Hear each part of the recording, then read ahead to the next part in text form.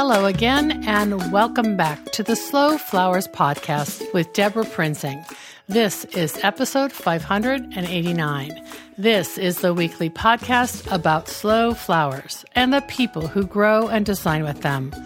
It's all about making a conscious choice, and I invite you to join the conversation and the creative community as we discuss the vital topics of saving our domestic flower farms and supporting a floral industry that relies on a safe, seasonal, and local supply of flowers and foliage.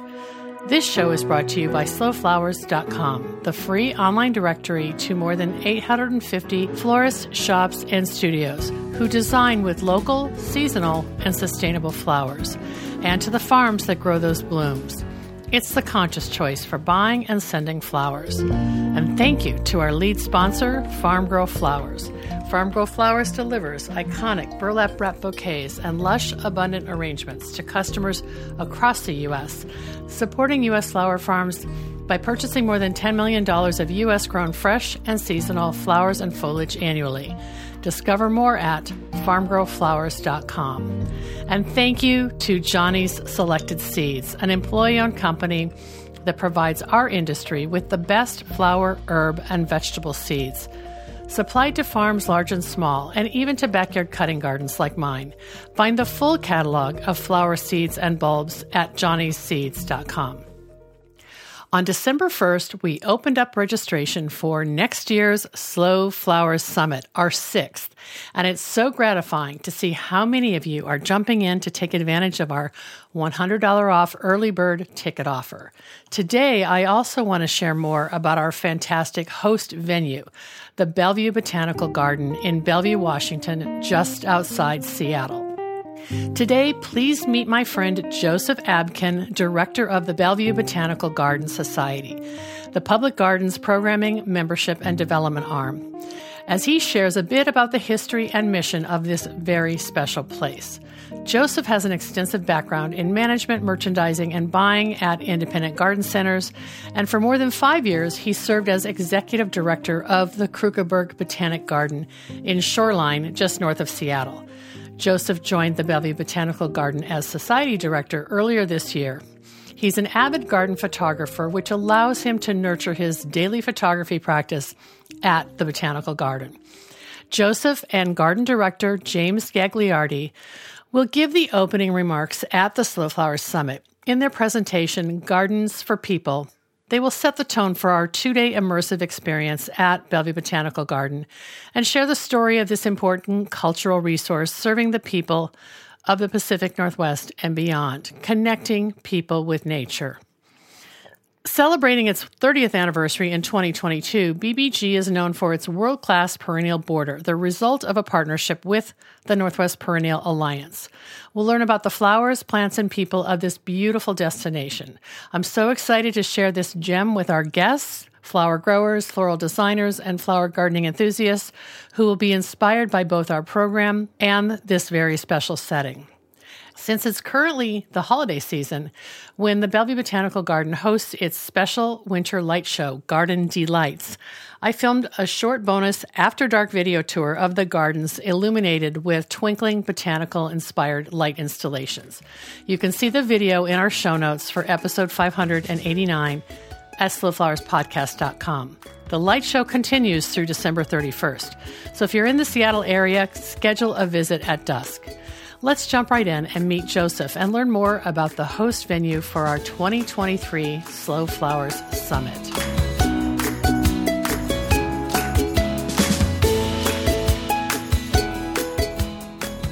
Welcome back to the Slow Flowers Show with Deborah Prinzing, and I'm so excited to be here on a sunny day in December with my friend Joseph Abkin. Hi, Joseph. Hi, Deborah. It's nice to be here. Thanks for saying yes. This is sort of a last-minute interview, but we're here at a beautiful place. We're at Bellevue Botanical Garden in Bellevue, Washington. Joseph is the director of the society? Correct. Okay. Yes. And we are going to be having so much fun together this year. I'm so excited about the Slow Flower Summit coming here to the garden, so I'm so glad that you asked. Oh, well, thank you for saying yes. I know it was kind of unconventional that we're doing something like this. I think it's a big breakaway from the traditional aspect of things that happen here at BBG, that's the acronym we use here.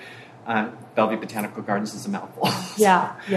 But I think in general, it's such a genuinely good fit, right? This kind of artistic expression of using natural materials. So that's what I think. I love that. That's the resonance there. Yeah. Well, I know the Bellevue Botanical Garden has, I say to people, it's a world-class garden, world-renowned plantings, and especially like the perennial border. Yeah. Right. That if you're in horticulture at all, you've inevitably heard about it or visited or read an article, seen photos for sure. Absolutely. And in my time in public gardens, it's only been about 5.5 years, but my involvement, it's always been the garden that we point to, right? That Bellevue Botanical Garden is kind of like the crown jewel of our public gardens here in the Puget Sound area. It's really an exemplary product. The partnership between a city and a nonprofit like Bellevue Botanical Garden Society, as well as the other 9 partners who are so fundamental to the garden's success. So you point out the perennial border as being a world-class perennial border. That's a volunteer effort. It's amazing. The Northwest Perennial Alliance is fully responsible for the planting, the upkeep, the maintenance, and the renovations and improvements. And so to be able to point to that and to be able to say that that's the effort of people, that's people's passion, that's people's, commitment. It's not because they're being paid, they're coming and doing this.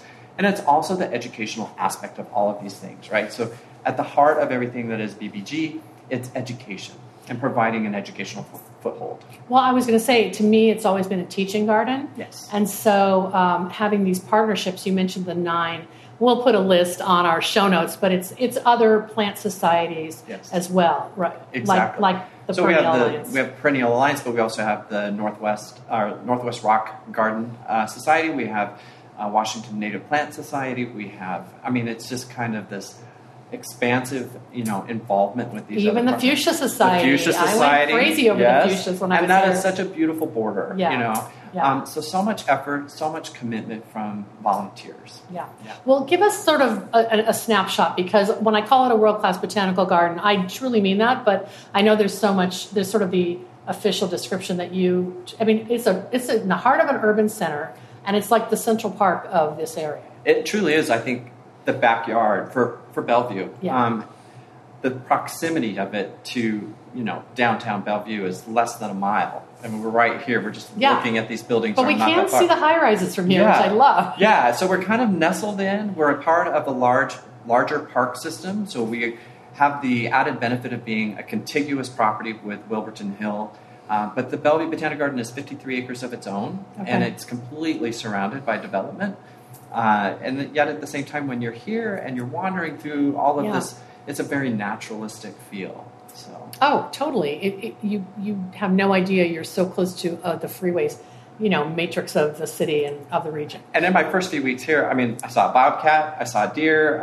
Every day there was all of this wildlife that is present here. So this is a refuge for just everything from animals to people. And, every morning when I come early and walk the garden, I've got the same, faces that I greet each day. So this has become a real, neighborhood gift, I think, for this area. When you say faces, I know we're getting off track here, but are you talking about people who walk here, or animals, or people. Flowers? The same people. Okay. I have the same smiling faces, of people every morning. We don't talk a lot, but we smile and we wave and we say good morning, and now we recognize each other, and now it's like a more emphatic wave and hello. But, it's like that engagement of recognizing that a place like this within a city like Bellevue has, a long-standing history, a 30-year history, and it was because of the passion of a set group of people. But we have an audience now that has expanded beyond that. Yeah. And so people have found their way here and have created their own connections. So whether you're a daily walker or you're a volunteer in the border, you've created your own attachment. So the walkers have like miles and miles of trails, is that right? They can, because it will extend outside. But most of them just utilize the inner portion of the garden. But I think they have their routes and they know exactly how many steps they're going to get. Yeah, I see. Okay, that makes sense. All right. Well, you also greet your favorite trees and shrubs and perennials, because I see your Instagram feed and you're looking for basically what has seasonal interest at any given day. Exactly. I like to capture the moments. I like to be able to see that in retrospect too as the year goes by. But it's also my way of falling in love with my new place, right? So capturing these moments and creating an intimate attachment to things is how I do that through photography. Yeah. So I really look forward to those moments where I get to have that to myself. Yeah. Wow. All right. Well, we go back a long ways. I actually, when last time we talked, I remembered exactly where I met you in whose garden on a garden tour.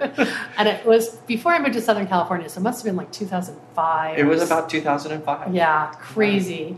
And we had apparently the garden owner, Tina, was a mutual friend. Yes. And then you were on the Northwest Horticultural Society board at one point or not? I was. Okay. I was a board member for about 6 years. Oh, okay. Yeah. I was too, but I think we didn't overlap. We did not overlap. Yeah. No.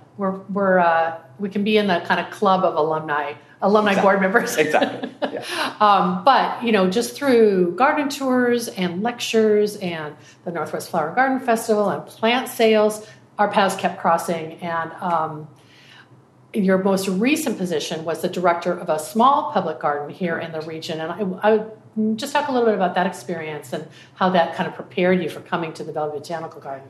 I don't know that it prepared me. It did. Well, you said yes. Yes, I did. I said yes. Maybe it was just like, dive in. Yeah, just do it. I was really fortunate that the opportunity to be the executive director of Krugerberg Botanic Garden and Shoreline came about.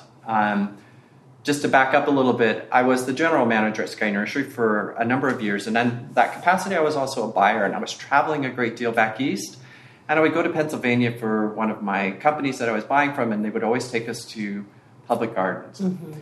And of course, you have Chanticleer, so many, Longwood, right? Winterthur, and something in me was just like, this is the horticulture that I dream of. Like, this is the horticulture I want to be a part of. And you mean versus retail? Versus the retail. Which has its moments. And I loved my time at Sky Nursery, and I loved my customers, and I met people like you and Stacy and so many other people who became really core elements of my circle of influence. Yeah.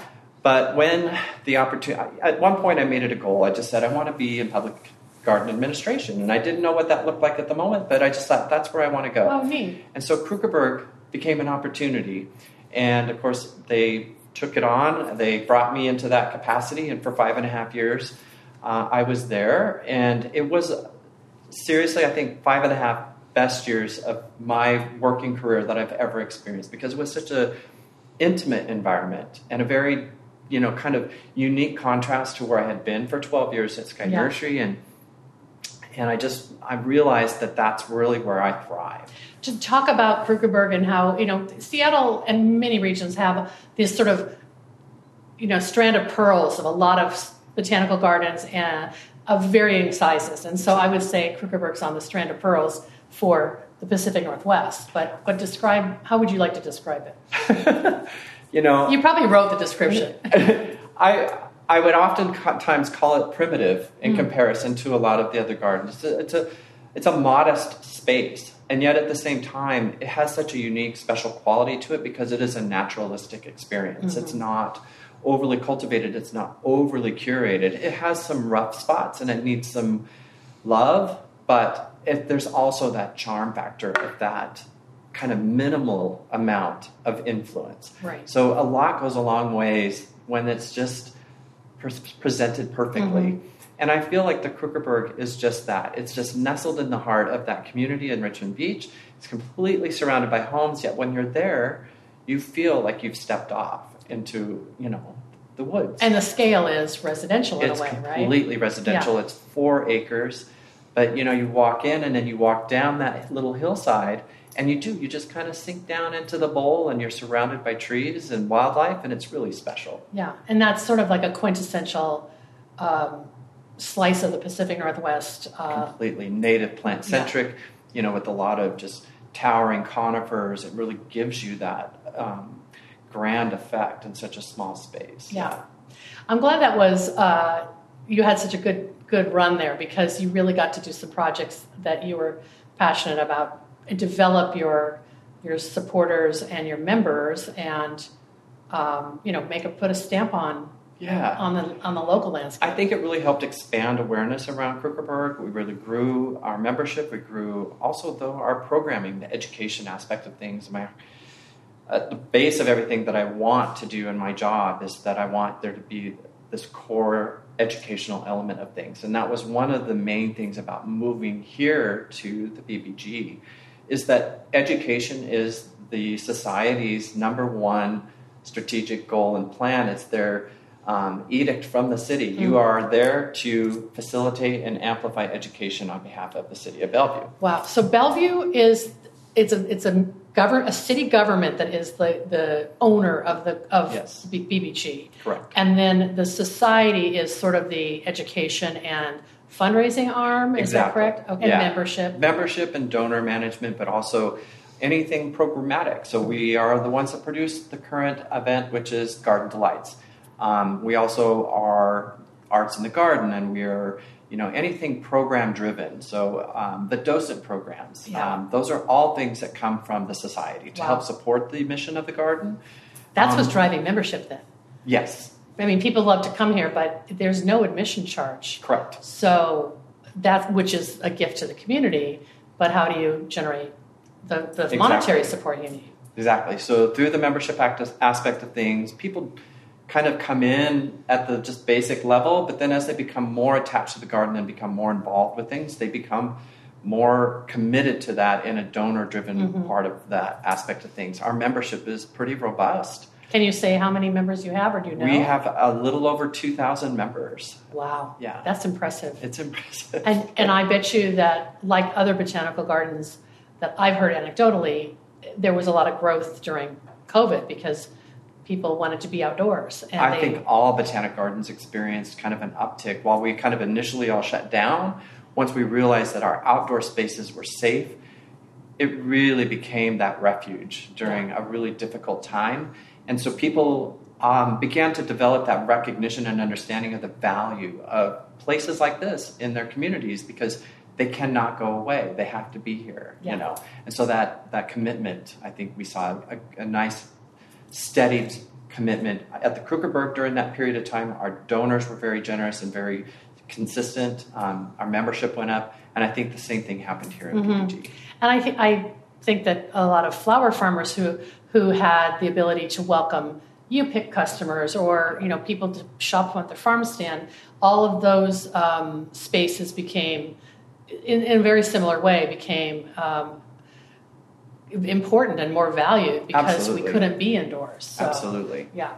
So here we are. You said yes when I asked you if we could have the Slow Flowers Summit here at Bellevue Botanical Garden. Actually, as soon as we decided to bring the summit to Seattle, I said, I know exactly where I want it to be because the facilities here are remarkable. The visitor center, I've attended workshops and presentations, and I've actually also spoken to groups there. And can you just describe why it's so versatile and why it's so perfect for this space? Because it has a lot of sustainability values too. It really does. It's a LEED certified building. Olson Koenig were the architects. They were just here recently after so many years of being in existence. They walked through. They're kind of rock stars. They are rock stars, but they also come in and they're like, we see it now, and in the rearview mirror now, perspective of like what we did and what can we do better. And they brought in their students, of course, so they're still using it as an example. But it's such a beautiful building visually to walk up to. It doesn't feel heavy and oppressive when you get here.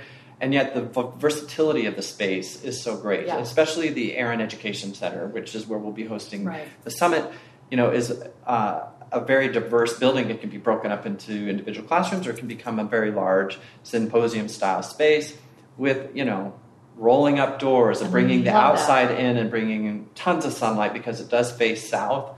And, of course, a very expansive Packard Plaza space out there as well that can allow us to entertain even further outside of the building. So creating that kind of theater of experience. Yeah, and it's also like nestled, that even though it's a very tall building, it's in one of the lowest elevation spots, so it's sort of doesn't loom. It feels like it's just, you walk upon it and you're like, oh my gosh, this is a cool building. And all the walls open up, and so you're inside listening to a speaker, and then you're looking out at the rockery. Garden. Yeah, I mean, the scale of the space. they really took into a lot of consideration, I feel, like how it's going to fit within the footprint here. And so it does nestle slightly, even though from the front it's, approachable. It's beautiful. And so we'll be able to have all of our lectures and breakout sessions there. Our meals will happen in and around there, I'm sure. None of that has been confirmed yet. But I think it's kind of a home base. And then the beautiful thing is on your lunch break or on your coffee break or before or after the summit, you've got Bellevue Botanical Garden to come explore. And that's for people's like downtime and for wellness, mental health. You've got nature just pulling you outdoors to do that. It's right there waiting for you. Yeah, you're just a footstep away from the perennial border or just a short walk to the Yao Japanese garden, if you really want to get away a little bit. So special. And if you really want a great special event, experience, go down to the ravine and cross the footbridge, which is really spectacular. And all of these I've never done that. Oh, you're kidding. What happens when you cross the footbridge? Well, it takes you over to the other side and sends you over towards Wilburton Hill Park. Okay, but there's so it's also, more like green space. It is a convenient little loop trail that brings you right back to the bridge if you want. Okay. But the bridge is very special. Everything's done beautifully. Okay, so what is your favorite route to take? And you talked about it in your morning walk, but what would you recommend for the summit guests? I think it's end of June. Yeah, it's kind of peak for a lot of things here. Maybe not the dahlias, but we can wait and come back in August or September for that.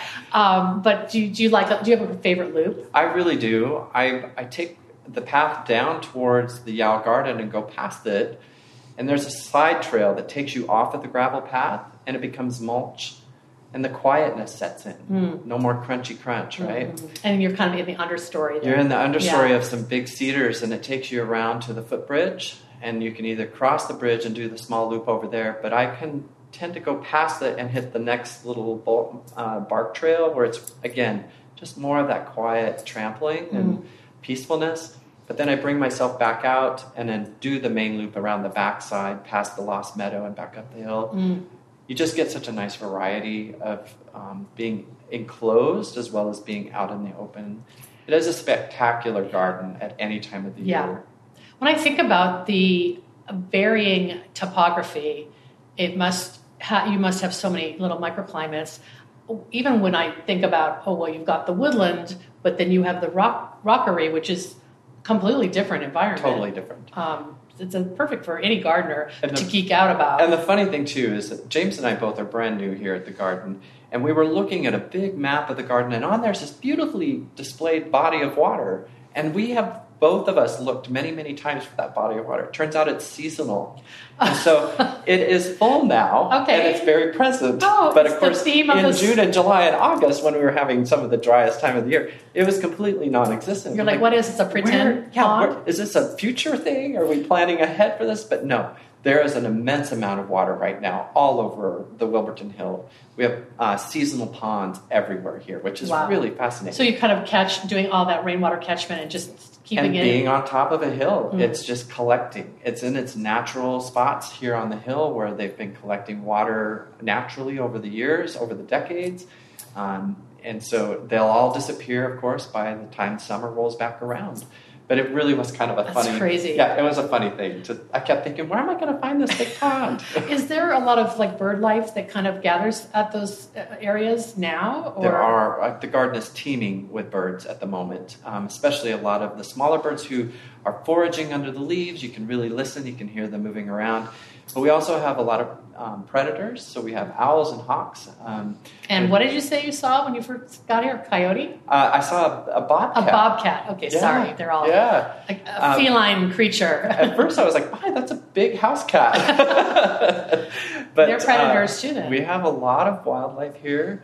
We have a barred owl right now that's raising a lot of chaos with our guests. Has stolen a number of beanies off of people's heads. No way. Yeah, we've had to put up some signs to warn our guests that we have a barred owl that will swoop down. Yeah. I guess that they like bright, shiny objects? I think it's really common, especially this time of year with juvenile barred owls. They really are kind of not fully developed in terms of what's what. They're kind of playful. And they are also, I think, a little bit mischievous in that regard. Yeah, so it's not uncommon to be swooped by a barred owl. Wait, do you think that they see that as a little mouse or a little I don't know what they think of it as, creature? other than just being territorial maybe and just trying to scare you away. But we have a couple of beanies stuck up in the trees. That is hysterical. I had no idea. Yeah. You almost need like a cam, some kind of... There needs to be a wild... Yeah, an owl cam. We have put up a number of signs. If you hear a hoot, scoot. But the problem is he doesn't give me any warning, I don't think. But it's a clever thought, just to make you aware. I'm going to remember that when I go back out later on. That is hysterical. Well, the reason I asked you about how you move your way through the garden is when Karen and I came to visit you a couple of months ago, we showed you the photos of the floral takeover that we did at Filoli, and you just lit up. You were like, oh, we can do that here. And you ran us around looking at all these possible... Immediately, which is like, I knew exactly where these things needed to happen. Yeah, because you have a design sensibility, and I know you've done landscape design in your life, especially for yourself. Yes. And being in a retail nursery, you're talking about it constantly, right? I think I'm a very visual person, so I always think of, structure and form, and as a photographer, you're always looking at things that way as well. So immediately when I saw those examples, I just could not wait. Yeah. And at Filoli, a lot of it was indoors, and we had some outdoor installations. But here, we're going to have everything from giant tree trunks to lattice fences and arbors, and even like railings. There's so many different ways that our teams of Slow Flowers Summit attendees can, as groups, kind of take over and add their flair to, add their flair to this. And I think responding to the site and to what that structure or tree is, some might be a little more formal, and some might be very wild. Wooded. Yeah, I can't wait. I think that you'll have to shoot them all. I will. I'm going to have to photograph them all. But I think it's also going to give the guests who come to the garden, it's going to really resonate with people, but it's going to wow them. It's going to just kind of jar them out of their normal, engagement with the garden, because it's going to be so dramatic. I think that's why these sort of, we do a botanical couture campaign every year, and why installations are really popular among our members. It's like you are getting the viewer to look at flowers in a different way and surprise them, and maybe just trigger curiosity. It's not just always in a vase, and it's natural. It's theater too. It is theater, yes. There's some magic, I think, behind all that creativity, and I love that notion of getting people to see things differently. I think even in the garden, there are people who just walk through and they really aren't seeing the garden; they're just seeing the space. But that kind of an installation all of a sudden brings that focus into a really sharp. I've been thinking a lot lately about this concept of nature blindness, and how in society there is this sort of lack of seeing. And I know that you and James are going to talk about gardens and people and the mission of the garden here, because you're going to be our opening speakers. So I feel like there's something there that you are always urging people to not be blind and to connect with the garden.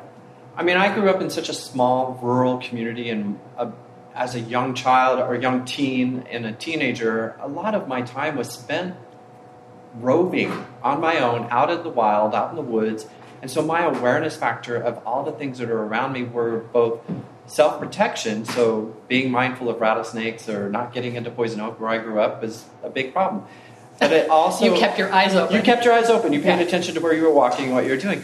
But there's also that aspect of what you're doing is that you're becoming more attached and connected to everything that's happening around you. So I'm constantly dialed into a bird moving through the leaves, or something flying overhead, or and I feel like as a society we really have, and it's not an exaggeration to say, very focused to what's in our hands right now, and that's our little devices. And our devices, and we see it everywhere, and I know that there's real value in those things, and as a user, and I rely on those things myself.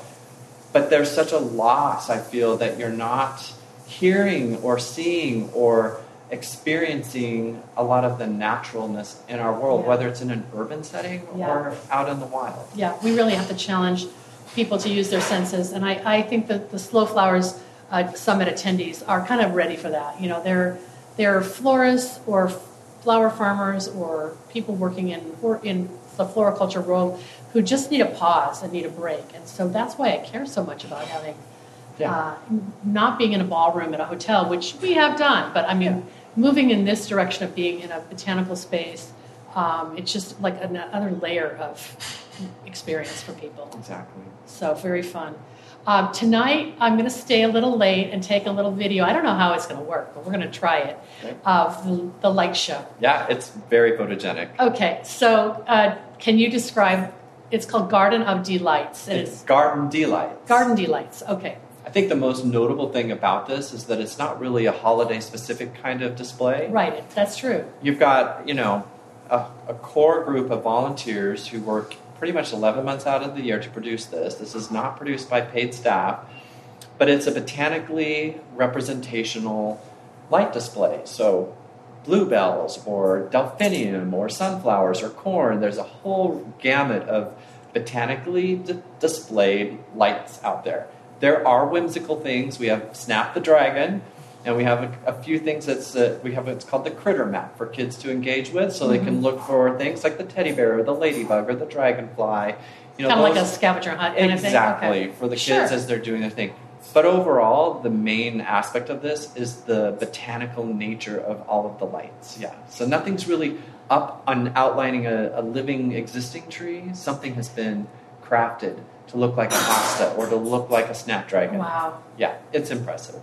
I came to a workshop once, years ago, where I watched someone demonstrate how these large-scale, like upsized bluebells are made, or the rhododendron flowers, it's magical. It's an incredible amount of technique. Okay, I'm going to say what I remember, and you can correct me. It's like you take a strand of Christmas lights or tree lights. Yep. But they're only maybe one color. Yes. They're not multicolored. And then they are somehow clustered together to make a flower. Hold them. They take up all of that extra strand and they create a structure, using rebar or floral posts, some sort of floral wire. But then they bring all of that together and cluster them, and they do it in repetition, which creates the individual flower look. But it is an incredible amount of detail and effort. And each year, these creative wunderkinds put together a new element. Somebody will say, we need to create Japanese forest grass. And they'll put together a thought process around that, and they'll be like, this is how it's going to work, and this is what we can do. And we have Japanese forest grass this year in the display. That's crazy. But that was probably just inspired by the fact that there is Japanese forest grass in the garden. They encounter something that they see, and they're like, I think we could make that. Wow. And so it really is incredible. I mean, the thing that I mentioned the rhododendrons, they always impress me, but also the clusters of draping wisteria are out front. Insane. And of course, thank goodness you can buy sort of color correct, lavender lights or whatever. Sometimes it's not meant to be an exact replication. Yeah, exactly. But our group is able to order lights, custom lights from, commercial dealers. Oh, I didn't know that. So we're not limited to what you can get at True Value, okay. right? Although the lights are getting better, right? Okay. But we do have the ability to do commercial ordering, and so they can get a much more customized color tone. Okay. Yeah. That makes me feel better. Gives you a lot more variety. Speaking of variety, do you have... I'll look up all the stats when I do the walk around, because I know there's something about how many lights... 500,000 lights. What? Oh, Okay. 500,000 lights. Yeah, it's half a billion lights. 500,000 lights. And it's 6,400 hours of volunteer time. Yeah. Wow. It's an incredible effort. I mean, it's a gift to the community. And also, I love that it's so bloom-centric and horticulture-centric. It's not, Santa's elves. Nope. Other places do that, and they do that well. We've got the poinsettia tree. Okay. That's our little nod to Christmas. Yeah, but even that... That's horticulture. Even that, the bracts of the poinsettia are very well represented. Exactly. That's cool. And it starts, you said, the Saturday after Thanksgiving? Yeah, so this year it started on November 26th and will run through December 31st, which is the last Saturday of December. We will be closed on Christmas this year. I think that's a new thing for the organization. But otherwise, it is every night, and it starts at 4:30 until 9 o'clock. Wow. Yeah. I remember dragging my boys here. I say dragging because, rain or shine, people come, and yes, we do get winter drizzle. But I always had the reward afterwards, like, we can go for pizza or we can go get hot cocoa. Sweeten the deal. Yeah, because I love it, and I'm going to try to shoot a little video to share with everybody. But there's lots of photos on your website too. There are. I want to make sure when we post this in the show notes at slowflowerspodcast.com, I'll have some photos and videos that I'll get from your team. Because there really is, this is a 4-season garden. It's a 12-month garden. There's something to learn about all the time. So I'm excited. What did I not ask you that you want to make sure you mention before we wrap up? I don't think there's Have anything. you learned how to do these Christmas clusters? No. I have not had a moment just to going do to that. admire I do admire from a distance, and I just love to go in there and see what they're doing and watch the process. It's been really fun. They're a great group of folks too, because they have a great sense of humor, and they really have had a hard time this year with the weather. Our first opening couple of weeks, we had the snow event. We had heavy wet snow event and a lot of rain, and created a lot of headaches and complications. But I just admire their tenacity, because they just show up the next morning and they're like, all right, let's get out here and fix this. It's just, in a way, it's sort of symbolic of what that description. I'm thinking, well, you would say the same thing about the team that's tending to the perennial border. Absolutely. They figure it out, and they're well educated. They know how to prune and how to divide and do all the things that you do in a perennial garden. But you couldn't have that garden without volunteers. No. Yeah. No. It is an immense effort. That's a lot of upkeep with a lot of herbaceous material, and just a lot of varying necessities, different needs and aspects of things. And they're just such a fun little core group of problem solvers. I just love coming up to them in the morning when they're huddled out there dealing with something, and they'll ask me for my opinion, and we just kind of come up with this really good solution and how we're going to move forward. And it's really interactive, and just, I don't know. I feel connected now in a way that I hadn't when I first got here, so I love it. Well, be prepared to answer a lot of questions about what's in bloom, what these plants are, maybe people who are coming from other parts of the U.S. and Canada, maybe even beyond, who maybe haven't encountered one of our local favorite perennials, and you'll be getting... They'll be envious. Yes. Yes. They will be envious, and that's why we're having it here. Exactly. Joseph, thank you so much. Always a pleasure. So much fun, and I just am delighted that we can kind of wrap up the year with this teaser to get people excited about grabbing their registration to come to the summit. Our early bird ticket sales go on till the end of the year, so we're getting a lot of action there, and we'll be featuring interviews with all of our speakers between now and June, but I got Joseph first, so thank you. You're very welcome. All right. Thanks so much.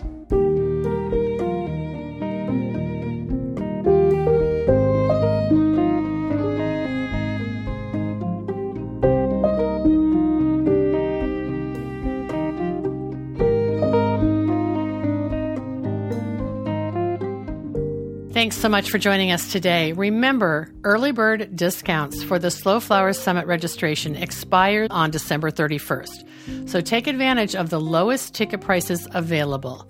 You can learn more at slowflowerssummit.com and in our show notes at slowflowerspodcast.com for episode 589. As I mentioned, there you can also watch the replay video of my conversation with Joseph and see my short video tour of Garden Delights. Our next sponsor thank you goes to Mayesh Wholesale Florist. Family owned since 1978, Mayesh is the premier wedding and event supplier in the U.S., and we're thrilled to partner with Mayesh to promote local and domestic flowers, which they source from farms large and small around the U.S. Learn more at mayesh.com. One more announcement. If you missed out on our December 9th Slow Flowers member virtual meetup, all about value-added flower farm products, you can catch the replay video. I just posted it to our YouTube channel. You'll hear from Natasha McCrary of 1818 Farms and Sarah Wagstaff of Suat Farm and Flowers as they share how many of their floral crops are reimagined and repurposed into botanical products that extend the seasons into year-round revenue. You can find the link to watch in today's show notes at slowflowerspodcast.com for episode 589. Our final thank you goes to The Gardener's Workshop, which offers a full curriculum of online education for flower farmers and farmer florists. Online education is more important than ever, and you'll want to check out the course offerings at thegardenersworkshop.com. Thanks so much for joining me today. The Slow Flowers Podcast is a member-supported endeavor, downloaded more than 1 million times by listeners like you. Thank you for listening, commenting, and sharing. It means so much. As our movement gains more supporters and more passionate participants who believe in the importance of our domestic cut flower industry, the momentum is contagious. I know you feel it too. If you're new to our weekly show and our long-running podcast, check out all of our resources at slowflowersociety.com. I'm Deborah Prinzing, host and producer of The Slow Flowers Show and The Slow Flowers Podcast. The Slow Flowers Podcast is engineered and edited by Andrew Brenlin. The content and opinions expressed here are either mine alone or those of my guests alone, independent of any podcast sponsor or other person, company, or organization. Next week, you're invited to join me in putting more slow flowers on the table, one stem, one base at a time. I'll see you then.